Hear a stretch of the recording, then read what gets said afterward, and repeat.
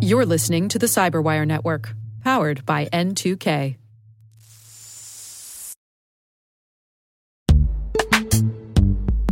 This episode is brought to you by Palo Alto Networks, the leader in cybersecurity. As AI-driven attacks increase, organizations can't afford to have network security that's stuck in the past. Discover how Palo Alto Networks can help you predict what's coming and proactively secure against it with a zero-trust, AI-powered network security platform built to secure whatever, whenever, wherever. To learn more, visit paloaltonetworks.com/network security platform.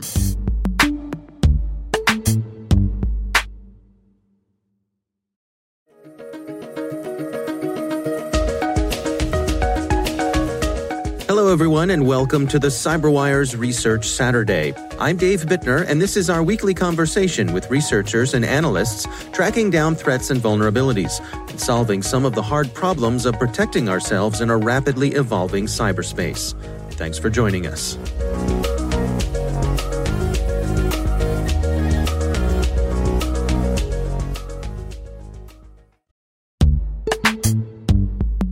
Imagine a world where you're always one step ahead of cyber threats, where your defenses are impenetrable because you see what others don't. Welcome to Team Cymru's Threat Intelligence Solutions.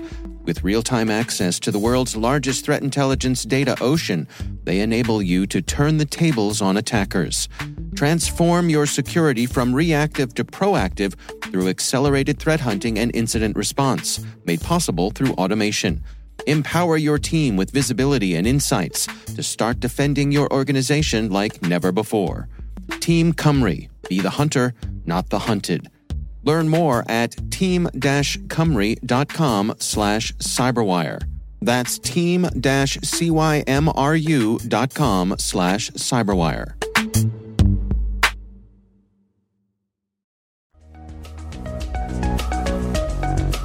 We've seen an overall shift over the last few years from a focus on widespread consumer-focused attacks to much more targeted business or organizational-focused attacks. That's Alan Liska. He's a senior analyst at Recorded Future and co-author of the book Ransomware. The research we're discussing today is titled 5 Ransomware Trends to Watch in 2020. With that, we've also seen a huge increase in ransom demands from, a few $100s to $100,000, $1 million, et cetera. So we're seeing a lot of 6- and 7-figure ransom demands now. So that's kind of where we see the biggest trend.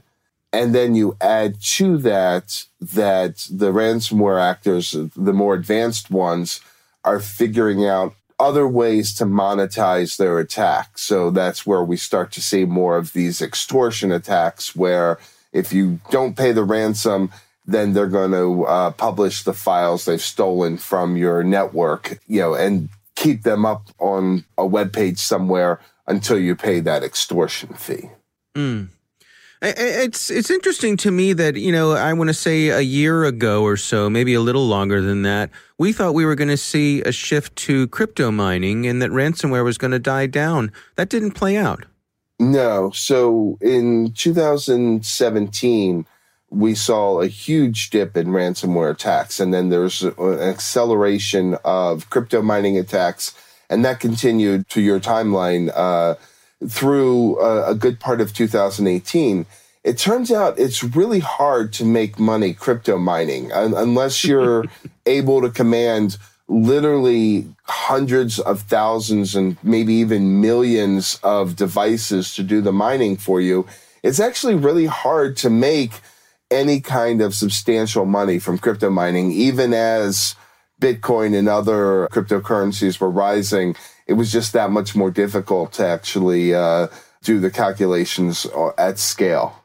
What other trends are you tracking here when it comes to ransomware? So we're seeing a big rise in ransomware as a service, which is really interesting because some of the top ransomware actors, so the teams behind Revel, also known as Sodabinki, and Nemty, Megacortex, all rely on a ransomware as a service model. And of course, famously, before they were shut down, GandCrab relied on that model as well. What that does is it becomes a force multiplier for the threat actor. Instead of having to worry about a dozen threat actors, we now have to worry about hundreds of threat actors. Still only dozens of ransomware that are really a threat, but there are a lot more people behind them using a lot of different methods of activity, which means that it's harder to pinpoint where the entry point for the ransomware will be. So if you take Revel, for example, primarily what we used to see is they would be delivered through phishing emails, and we still see a lot of that.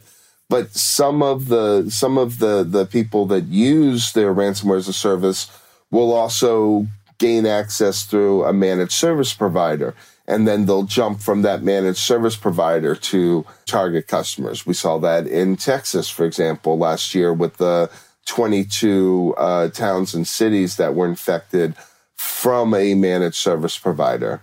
We've also seen some of the Revel affiliates who are going after Citrix vulnerabilities or remote desktop protocol, et cetera, which means that again, that attack surface grows because there are so many different threat actors that are using that same ransomware. Given where we stand today with ransomware, what are your recommendations for organizations to set up shop to be protected against it? In this environment, as things have evolved, how do you think folks should go about that? Well, one of the things that you need to worry about, we've always advocated for good backups, right? Good backups and checking those backups and making sure that you have offline access to your backups, that they're not directly connected to the networks, because we know attackers, ransomware actors like to go after those backups. But the other thing that you now have to worry about is you have to identify the attack as soon as possible. So before, what you'd have is when I say before, I'm talking all the way back in 2016, 17, the ancient times. You'd have the ransomware actor who would gain access to a box, and then they'd infect that box, and then the attack would be over. With the more advanced ransomware actors that we're seeing a lot of activity from now, they're sitting in the network for a couple of weeks. They're learning the network, they're understanding it, and they're deploying the ransomware after they've studied the network, which means that early detection is much more important, because in addition to studying and learning the network, they're also stealing a bunch of data.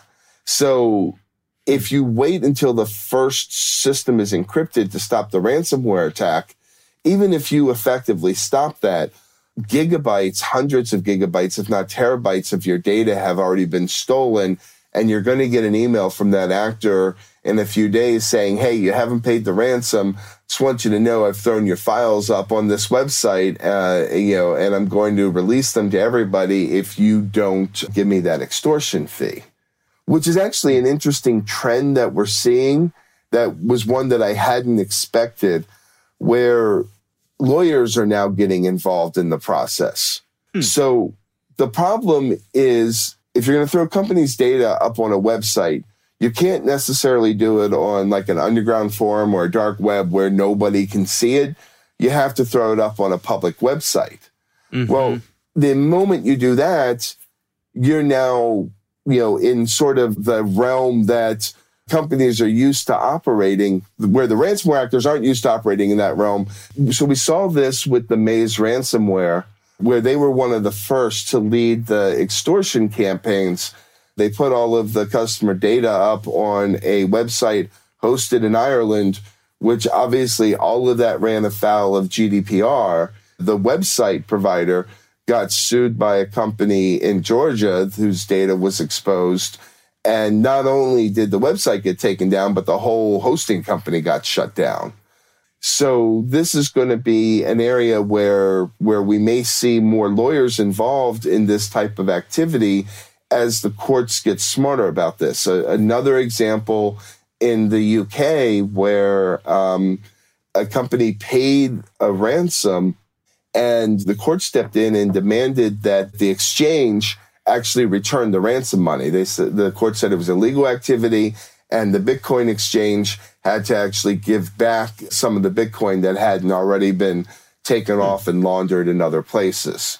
Which, again, this is a surprise to me, is we will see more court activity as as the money gets, as the ransom demands get higher, as the extortion demands get higher, and these operators, these ransomware operators, act with more impunity. They're going to come up against, not just law enforcement, but legal enforcement.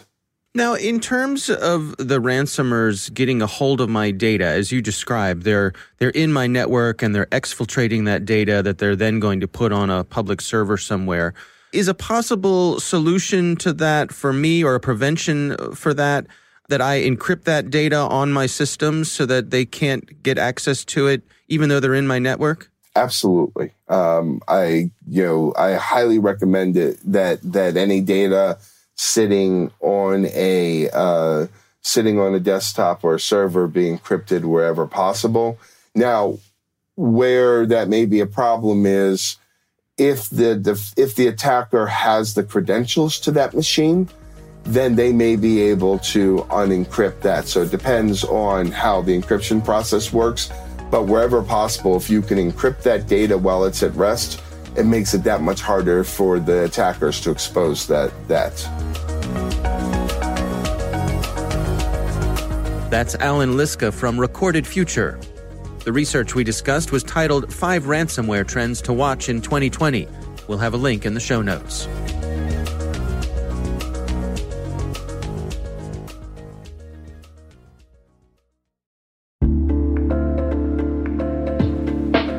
Hey everybody, I want to take a few minutes here and talk about our sponsor, Splunk. You need to keep operations humming around the clock, but potential disruptions are everywhere. Splunk helps you predict problems and find and fix issues fast, so you can reduce risk and ditch downtime.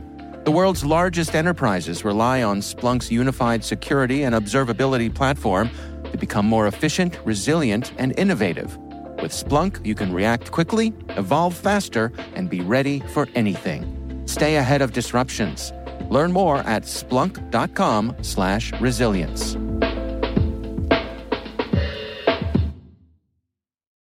The CyberWire Research Saturday is proudly produced in Maryland out of the startup studios of Data Tribe, where they're co-building the next generation of cybersecurity teams and technologies. Our amazing CyberWire team is Elliot Peltzman, Puru Prakash, Stefan Vaziri, Kelsey Bond, Tim Nodar, Joe Kerrigan, Carol Terrio, Ben Yellen, Nick Valecki, Gina Johnson, Bennett Moe, Chris Russell, John Petrick, Jennifer Iben, Rick Howard, Peter Kilpie, and I'm Dave Bittner. Thanks for listening.